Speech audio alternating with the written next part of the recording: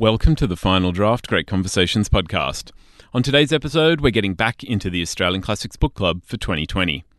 The Australian Classics Book Club is an exploration of Australian writing, looking back over the forgotten, the controversial, the much discussed and the underappreciated books that make up our Australian letters.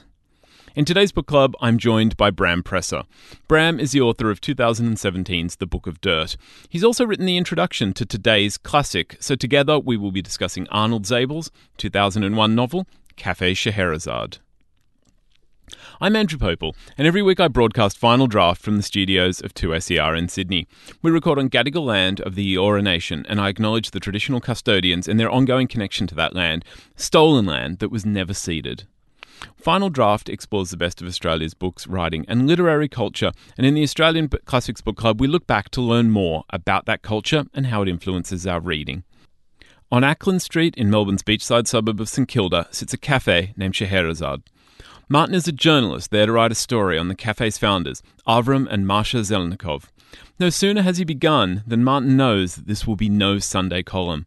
As voices fill the air of Scheherazade on a nightly basis, Martin comes to bear witness to the history that has seen so many flee their homes in Europe and converge on Melbourne for a new beginning and a chance to heal. Join me as we explore the power of storytelling in Café Scheherazade. My name is Andrew Popel, and if you are a calendar watcher, you know that at the end of the month, it is time for the Australian Classics Book Club. It is a chance to look back across the many amazing works of Australian writing and discover something, perhaps something that you didn't know, something that you do know that you want to find out more about. Today, I'm joined on the line by Bram Presser. Wikipedia calls Bram a Melbourne personality. On his own page, he's a scruffy scrivener. But perhaps regular listeners know Bram best as the author of 2017's The Book of Dirt, the cross-generational story of Bram's grandparents and his search to uncover their story. Now, Bram has written the introduction to today's inclusion in the Australian Classics Book Club. It is Arnold Zabel's Café Scheherazade. Bram, welcome. Thanks so much. It's great to be chatting to you again, just in general. But yes, thanks for having me back. And this book, I'm very excited to be discussing this and sharing it with people. Yeah, it's a masterpiece. It's just a beautiful, beautiful book. Now, today it's one of the youngest of the classics that we've actually discussed in the book club. And its author is still, a vital writer that many people may know. But perhaps could you just give us an introduction to Arnold Zabel for those who don't know who he is, don't know about his work? Look, Arnold he's got to be one of those people that it's almost impossible to come up with some sort of description that's going to do him justice. He is so many things. I think of him as Australia's kind of greatest fabulist, almost kind of a moral compass for the literary world, and also just generally for Australian society. He's a teacher. He's a tireless advocate for human rights, for writing, for all the things that I think we as Australians in general should be aspiring to. I'm not sure how many people know he was the person who championed and brought to publication Behrouz Booshani's No Friend But the Mountain. He was the president of PEN Australia. He is just an incredible person and also an incredible writer, and he's just everything every time he publishes a new book, it's kind of a new revelation and a new it just opens your mind to where kind of Australia is at this time. I can't speak highly enough of him, really. And today we're going to take a trip across the 20th century, starting back in the mid-90s in Arnold's 2001 novel Café Scheherazade.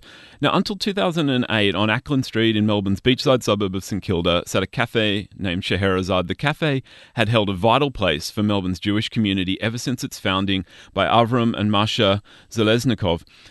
Arnold Zabel's Café Scheherazade chronicles the voices and the stories that filled the air of Scheherazade on a nightly basis, bearing witness to the history that had seen so many flee their homes in Europe and converge on Melbourne for a new beginning and a chance to heal. Now, Bram, place and identity are integral to Cafe Scheherazade, and I wanted to help the listener get a sense of this place that occupied such a place in the hearts of so many people for 50 years. Can you tell me about the Scheherazade of your memory? Oh, look, so I used to, firstly, I currently live around the corner from where it was, but I grew up across town from it. But I used to go there with my grandparents, and this, you have to imagine, this was a slice of, Middle Europe, in Bayside, Melbourne. You would go in there. It was always lively, full of, firstly, I had a very, very big Holocaust survivor clientele. People would come and they would be able to relive their childhoods almost. Eat the things that their mothers cooked. It was like a cafe that they would have gone to before the war. It was just, it was also like a hub for very much the St Kilda. So I don't know the best way to describe that kind of boho, slightly misfit, I guess it catered to I'm a bit loath to use the term, but outcasts from around the city. Had a lot of artists, had a lot of. St Kilda's the red light district of Melbourne. It used to have a lot of prostitutes would come and be eating there, and it was this incredible crucible of Melbourne culture. For the post-war era. And also the food was amazing. It was all of the things that I remember my grandmother cooking. I'm of Czech heritage. It was probably a bit more kind of Polish and Hungarian. But even so, my grandparents would take me when my grandmother couldn't be cooking that night, and we just have these amazing meals and schnitzels the size of literally the size of the plates. Amazing goulashes and that European mushroom soup. Your blintzes. It was. I'm sitting here. I'm thinking, gee, I miss it now. It was fantastic. And I actually sort of wish it was still around because my grandparents have since died. I don't have easy access to that food, and I could I could now go back there and enjoy what I remember from my childhood. And so, I suppose kind of oddly, the book brought me back, and to be able to have done the intro to this book really actually brought me back to my time with my grandparents, and also this incredible place with these incredible people. Avram and Masha, obviously. There was also, I can't remember her name, but there was this one waitress who everyone knew, and she pretty much ran the place she was this just incredible kind of maitre d', but in that really tough Eastern European way. It was just fantastic. I can hear you almost drooling down the line. I'm actually literally drooling. That's the embarrassing part. So, before you drool all over your phone and we lose the line, I think we have to acknowledge that this sounds amazing, and it sounds also like a tumult of voices. And in the book, it's the crowd outside on the streets referred to as the Jewish Parliament, and yet out of this, Arnold has extracted select voices and crafted this novel. And look, we're in a really unique position, Bram. And I think maybe we're going to do something very unique in the Australian Classics Book Club. Should we bring in a special guest to join us and discuss the book? If that special guest has the initials AZ, then I'm a resounding yes. A to Z. It's really A to Z actually kind of describes the book. But let's bring in a special guest. All right. So joining us on the line is Arnold Zabel, the author of Cafe Scheherazade. Arnold, welcome. Thank you so much for joining us in the Australian Classics Book Club. Oh, it's great to be here. What does that mean to you? Your book is being brought out in the Text Classics range, and I'm bringing you on a show that I've called the Australian Classics Book Club. Do you have a sense of what your literary output and Cafe Scheherazade means in terms of it being a classic? Is this something that is meaningful to you at the moment? Well, it's actually hard to really put my finger on this. Look, it's wonderful to be to have a work, a novel that's regarded as a classic, and all of this in my own lifetime. So I guess that's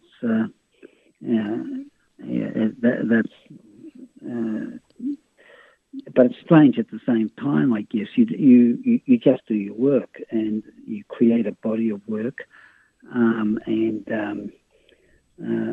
somehow one of those books becomes a classic and is elevated, I guess, into the canon of Australian literature, one could say. So, yeah, it's very hard to really answer that question, except to say that I'm very grateful. I was transfixed by Café Scheherazade, and I think one thing that really grabbed me was your storytelling. And this is a book that begins and ends and is filled with storytelling. And I was interested most because I felt myself moving with Martin, you're ostensibly your frame storyteller. He's the person who's gone to Scheherazade to create a piece for the paper that turns into this enormous project. And he says, I return the next night as if lured by a recurring dream.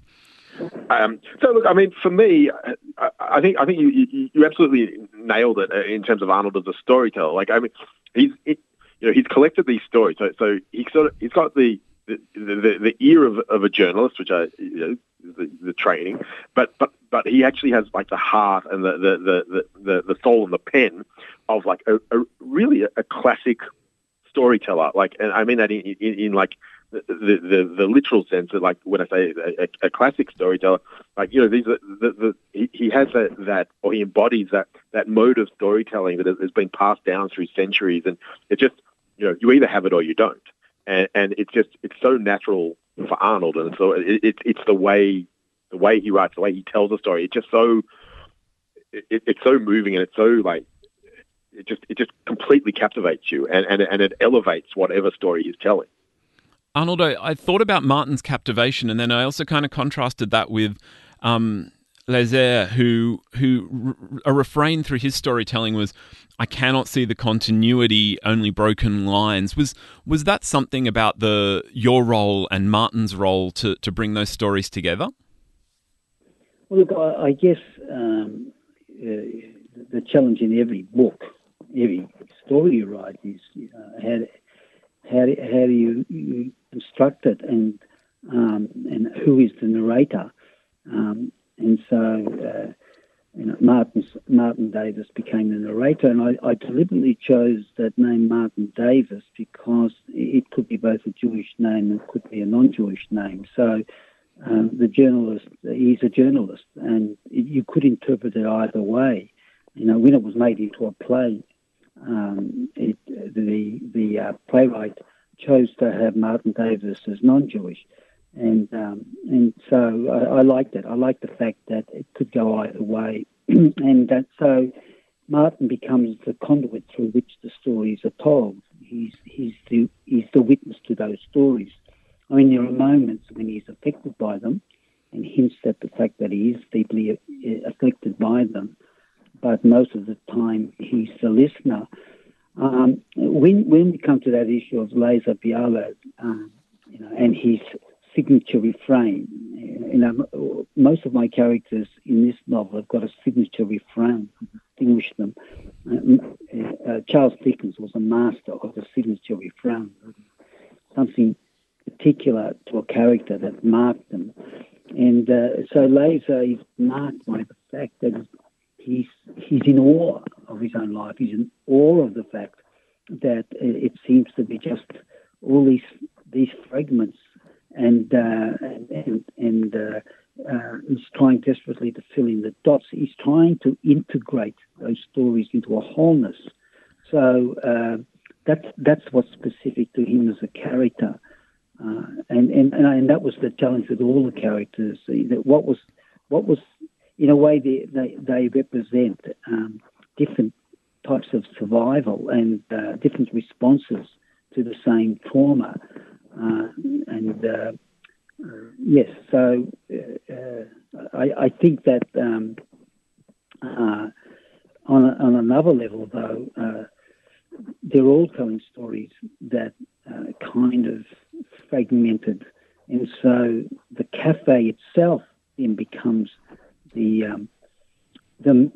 place where the stories are told. The cafe also, like Martin Davis as the listener witness, the cafe itself becomes a kind of, a kind of witness, and a way to bring all these fragments together. I think this is something that I expect any serious listener has asked themselves, and I was really interested in the way you said the cafe becomes a witness there, Arnold, because within the text is Martin's story. We learn very little about Martin. He is, in a way, a cipher through which the other stories are told, but he also feels compelled to listen. And of course, a story isn't a story without a listener.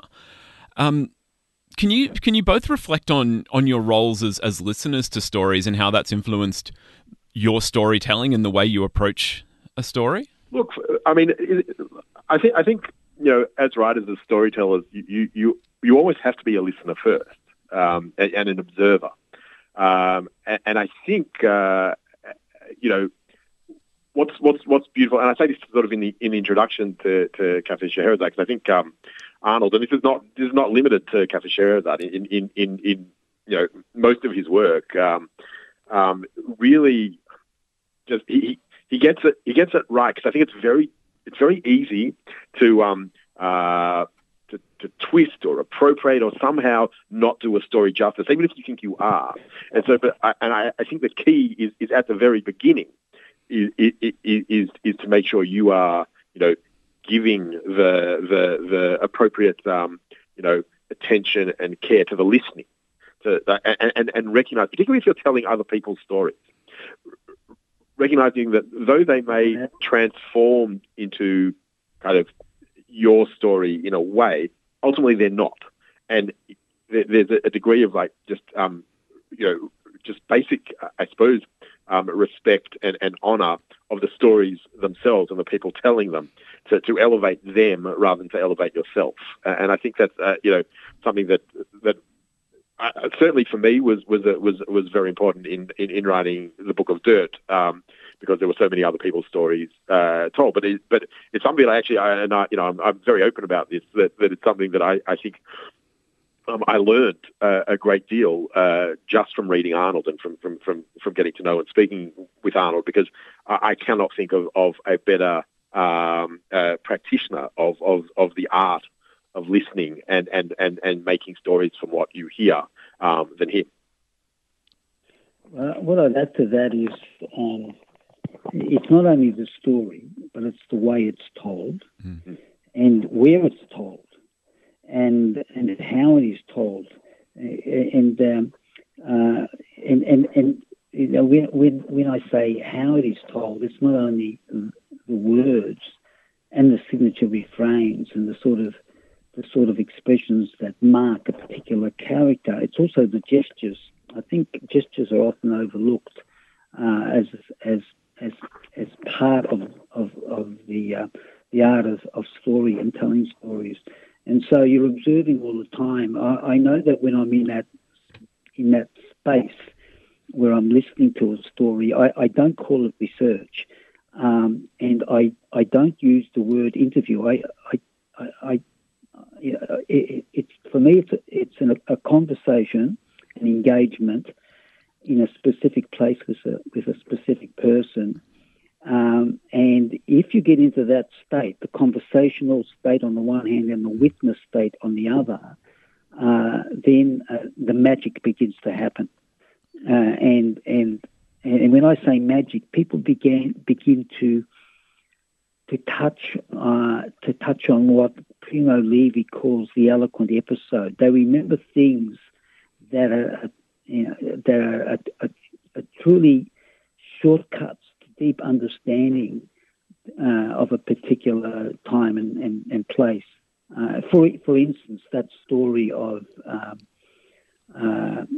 Laser going to work through the Siberian snows one morning, and he sees what appears to be at sunrise a village suspended from the sky, and then a moment later, he realizes that it was an illusion that created by the fact that there was smoke coming up from the chimneys of a village, or going up vertically because there's no wind, and it created for a moment an illusion that it was suspended between the snow and the sky. So, but it takes a lot of conversations before you get to that type of remembrance in the person that's telling the story.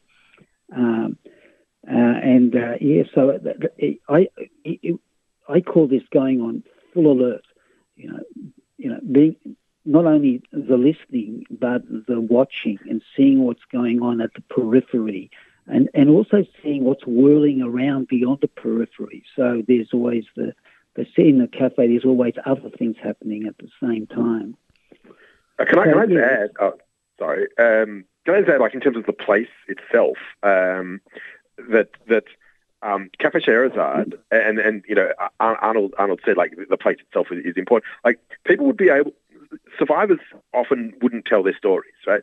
But Cafe Scheherazade gave them a place where they could open up in an environment that they wouldn't otherwise talk as well. That's certainly the feeling I got, from reading the book, but also from my experience of having been there. It was what in modern times we would call a safe space, where I don't think had Arnold encountered these people in other environments, they would necessarily have been so willing or even able, actually, to tell their stories. Well, look, it's interesting there because this is a novel. And it's a novel for all kinds of reasons. And one of the reasons it's a novel is because quite a few of those stories were not told in the cafe. And so, the cafe at a certain point becomes, it just becomes the place. So it's a kind of fiction that some of those stories were heard there. Stories that I heard in the living rooms of people's places or that I've heard elsewhere. So looking at this issue of the fiction, the word fiction itself comes from the word fictio in Latin, which means to make or to shape. And so really what we're dealing with here is how I've shaped the story.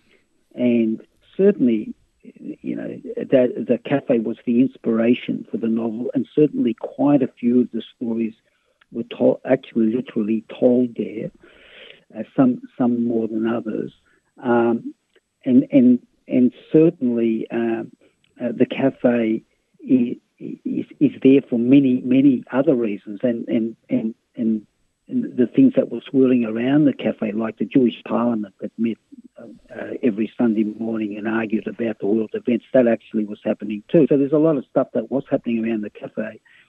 But on the other hand, I was drawing on all kinds of things in order to shape this novel and make it work. And the cafe became central to the storytelling. And not only that, I think one of those moments, and Bram would understand this, you struggle, you go through periods when it's not quite happening, and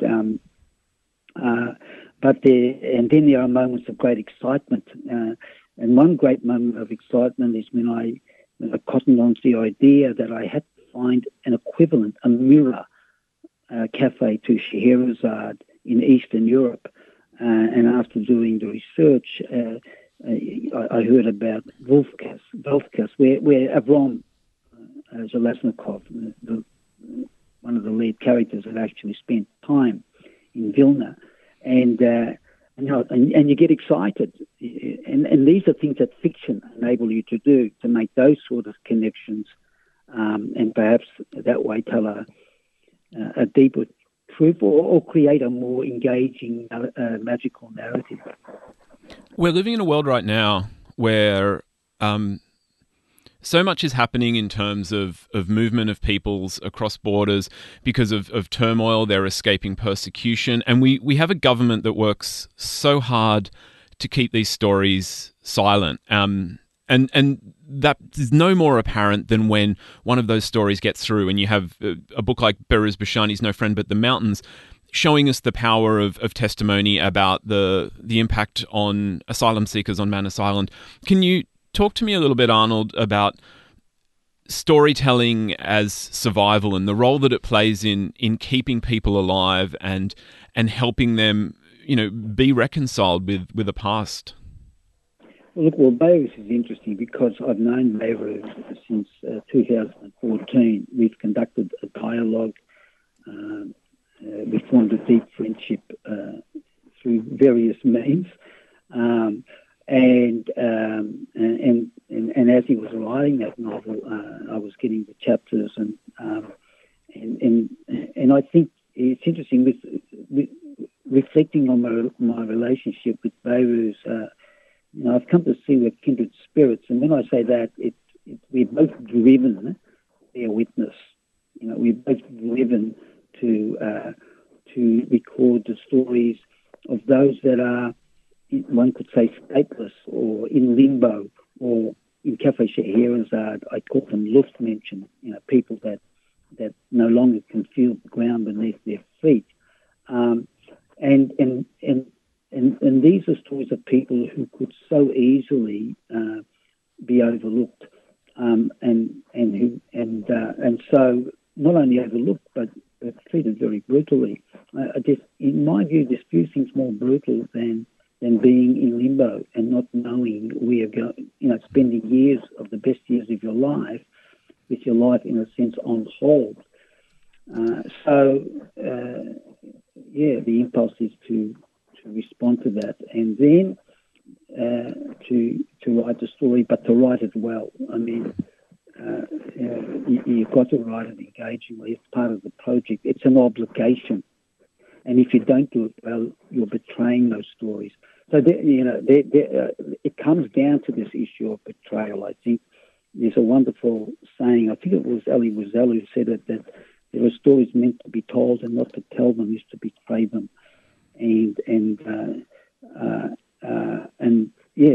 So that becomes the mission, and that is to bear witness to the stories and then to tell them well and engagingly.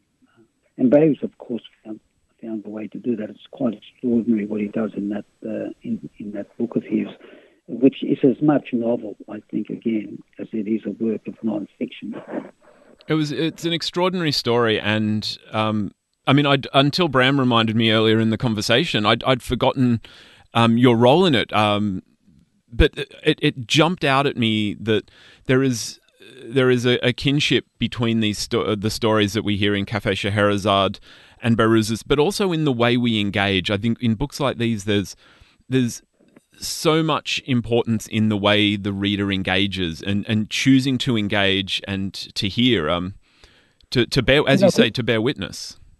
Look, what you said is very interesting. This issue of the reader, and I know Bram would be acutely aware of this. When you're sitting at the writing desk or in the cafes where I tend to write, or wherever we write, I don't have the audience in mind. What's in mind is, I've just got to tell the story as powerfully as possible, that's the impulse. You feel the same, Bram? That impulse. I think you can get into trouble if you are too conscious of it. It can lead to you being crippled by a kind of inner critic, and I'll say this too. What's interesting about No Friend But the Mountain, Behrouz's book, is he was uncompromising. When we're looking at various chapters of his book, I mean, he's weaving in poetry. He's weaving in. It's a very unorthodox book. There are moments when he just lets his feelings fly, and it becomes a chant and a cry and then there are moments when it becomes a Kafka's nightmare. But he's very, very empowering because he backs his and in the end, it proved to be he proved to be was not a great judge. He stuck to his guns, and the rest is history in a sense. It's become a bestseller and a very powerful book and emblematic of a time and predicament that will survive the test of time. Yeah, I think you do. You have to be absolutely true to the story you're telling and what you're writing. I think if you have an audience in mind and you write to that, there's every chance that you'll how do they get it wrong? Well, they get it wrong, and that audience won't necessarily. Readers are very fickle. They can see, and also they're sharp. They can see through the artifice of being written for, rather than having a story that's told that's true to itself, and that's what people want to read, I think, and that's where the power lies in telling the story as it needs to be told. It's not even asked to be told; it needs to be told. And if that involves using as Beirut did bits of poetry or various other modes or forms or what have you, then so be it. And if it is true to the story being told, it will feel natural in it. If you force something in, that'll also kind of stand out in all the wrong ways. In Book of Dirt, I had a few bits of poetry in it, and I just remember my editor, when we were going through the manuscript, she just looks at me, she goes, "You're not a poet," and we crossed them out. And she was right. Looking back, I felt at the time, I think, but it was it was actually like a departure from what the story needed to be told. Going back to the writing of Café Scheherazade, that book is written in a kind of Yiddish syntax, right? And it's a very Jewish storyteller's mode. There's other books I've written like Sea of Many Returns, which is set in the island of Ithaca, and a good deal of it where my wife's family comes from. And all the characters, or many of the characters, are Greek. It was very, very different kind of a challenge. And one of the joys of writing Café Scheherazade was to allow that voice, that Yiddish storytelling voice, which I think was in my mother's milk, one could say, and to allow that voice to manifest. And there, and I know Beirut is an exemplar of this, but there the challenge is to hold your nerve. You've got to hold your nerve. You've got to back yourself. You can't say, "Oh, well, look, who's going to go for this sort of voice?" I actually was quite moved as well as surprised by the response to Café Scheherazade, and I know Boaz was overwhelmed by the response to it, but he held his nerve and he stuck to his guns. And I'm telling you, there are people, there were people that were telling him otherwise, but he just followed his own star. Another parallel there is that we're both drawing on, part of what we're drawing on is our specific cultures as storytellers.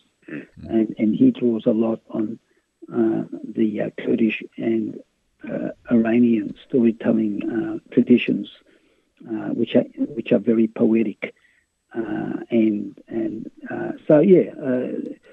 this is all part of it.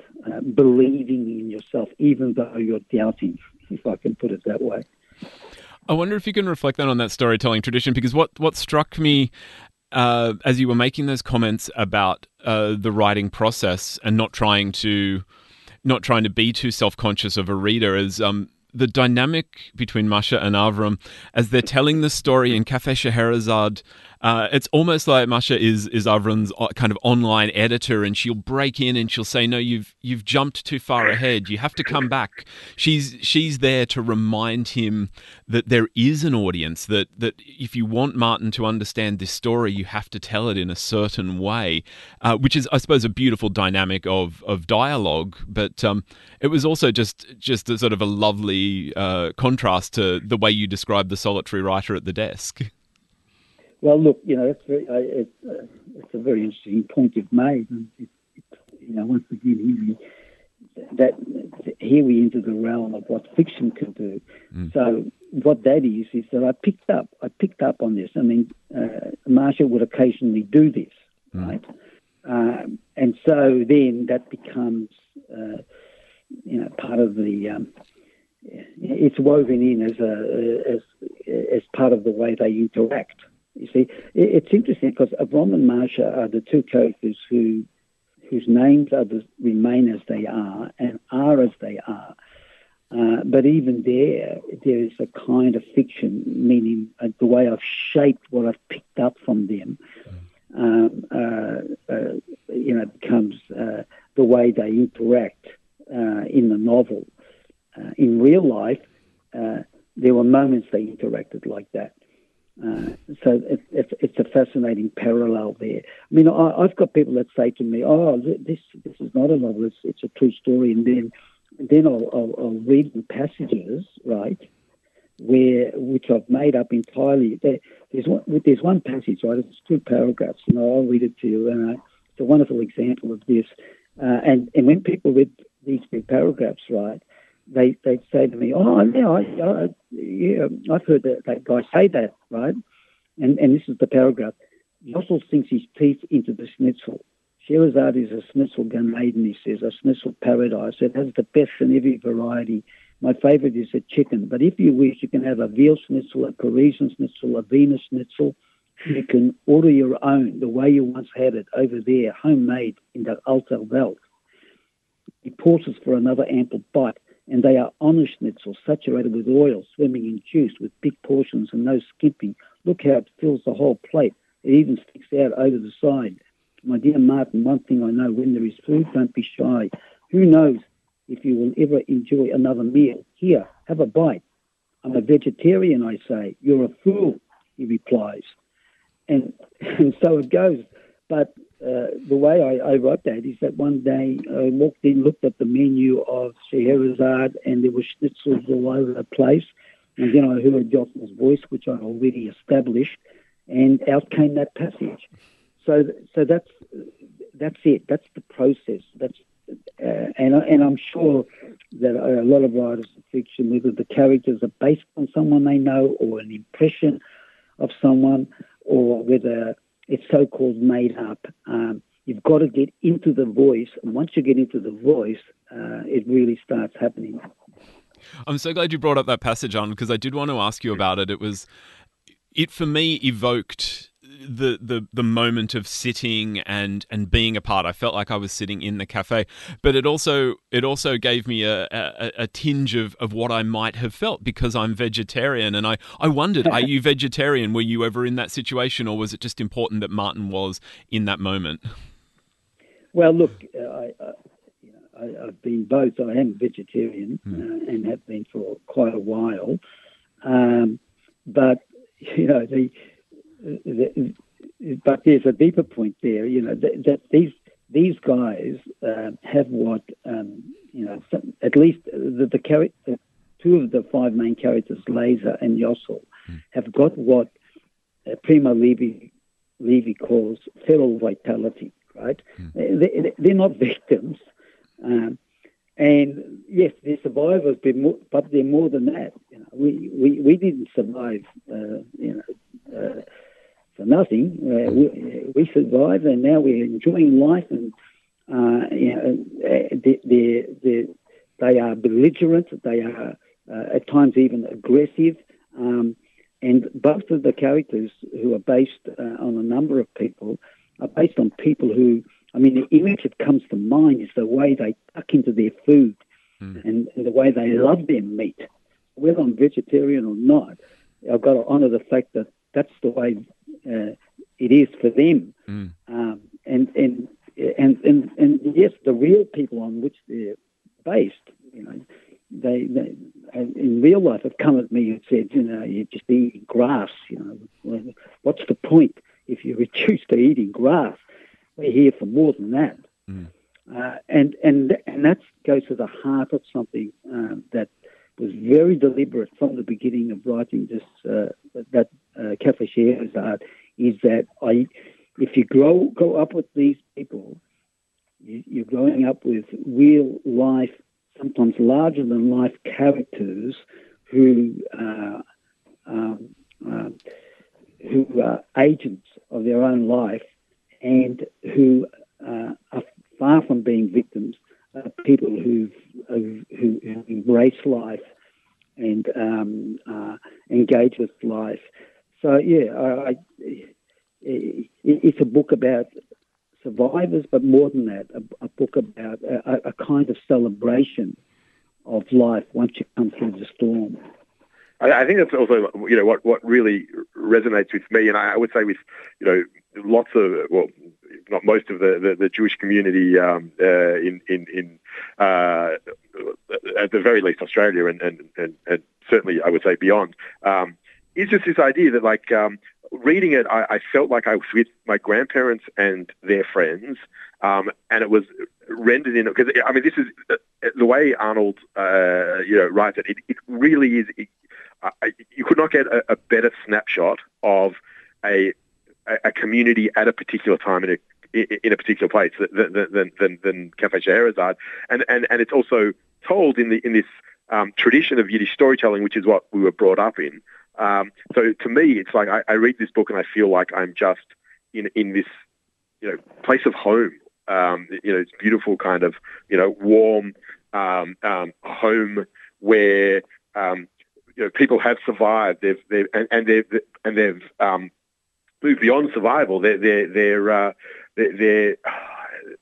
kind of relishing life. They've gotten another chance at life, and they're really just in this incredible way, grasping life after having experienced the most unimaginable trauma. And it's this incredible feeling as a reader, and particularly as a reader whose family it essentially represents, to be able to go back to that. And now, many years later, and this is why this book endures, many years later, after so many of that generation have now died, we can go back and we can still be with them and feel that same feeling we had, 30 years ago, 40 years ago, because they're so alive in a really authentic way in the pages of this book.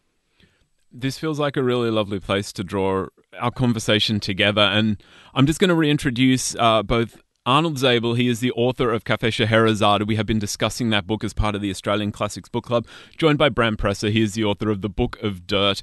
It has been a wonderful discussion. I thank you both so much, and I think we have covered so many areas for people to go back and rediscover, and why this book is such a classic. Arnold, Bram, thank you so much. Thank you so much. I wanted to add one thing here, and that is that Bram's introduction to the classic edition of Café Scheherazade is truly wonderful. And what I love about it most is that he's captured the tone. He's reflecting the tone of the book, and I can't think of a better way of that book being introduced.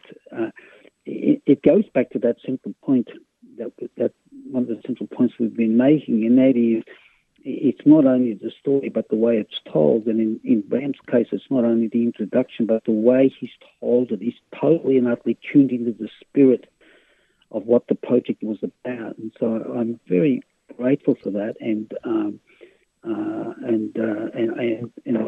I feel honoured by that. Oh, so look, I'm just going to say, in the mutual admiration moment, that no. I mean, look, for me, just being asked to write about a book that is so important to me was an incredible honour. It was a beautiful experience, actually reading it so closely for the purposes of introducing it, and just to allow myself to just be immersed again in this incredible book. So I mean, it was just a fantastic experience, and I'm really proud of how this edition has come out.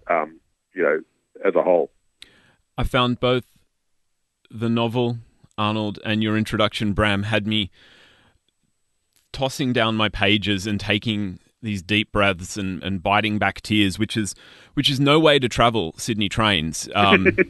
But I know something special is happening when I find that happening. And look, to have the opportunity to discuss it with you both has been just amazing. I appreciate it so much. Thank you. Thank you. That's it for this great conversation in the Australian Classics Book Club. I want to thank Bram Presser and Arnold Zabel for joining me to discuss Arnold's classic novel, Café Scheherazade. Great Conversations is recorded on Gadigal land of the Eora Nation at 2SER's Broadway Studios in Sydney, Australia, and the show is produced and presented by Andrew Popel. To keep up with the latest in books, writing and literary culture, follow us on Twitter, Instagram and Facebook. Just look for @FinalDraft2SER and click subscribe in your podcast app to get a new Great Conversation every week. My name is Andrew Popel. I'll be back next week with more books on Great Conversations from Final Draft. Till then, happy reading.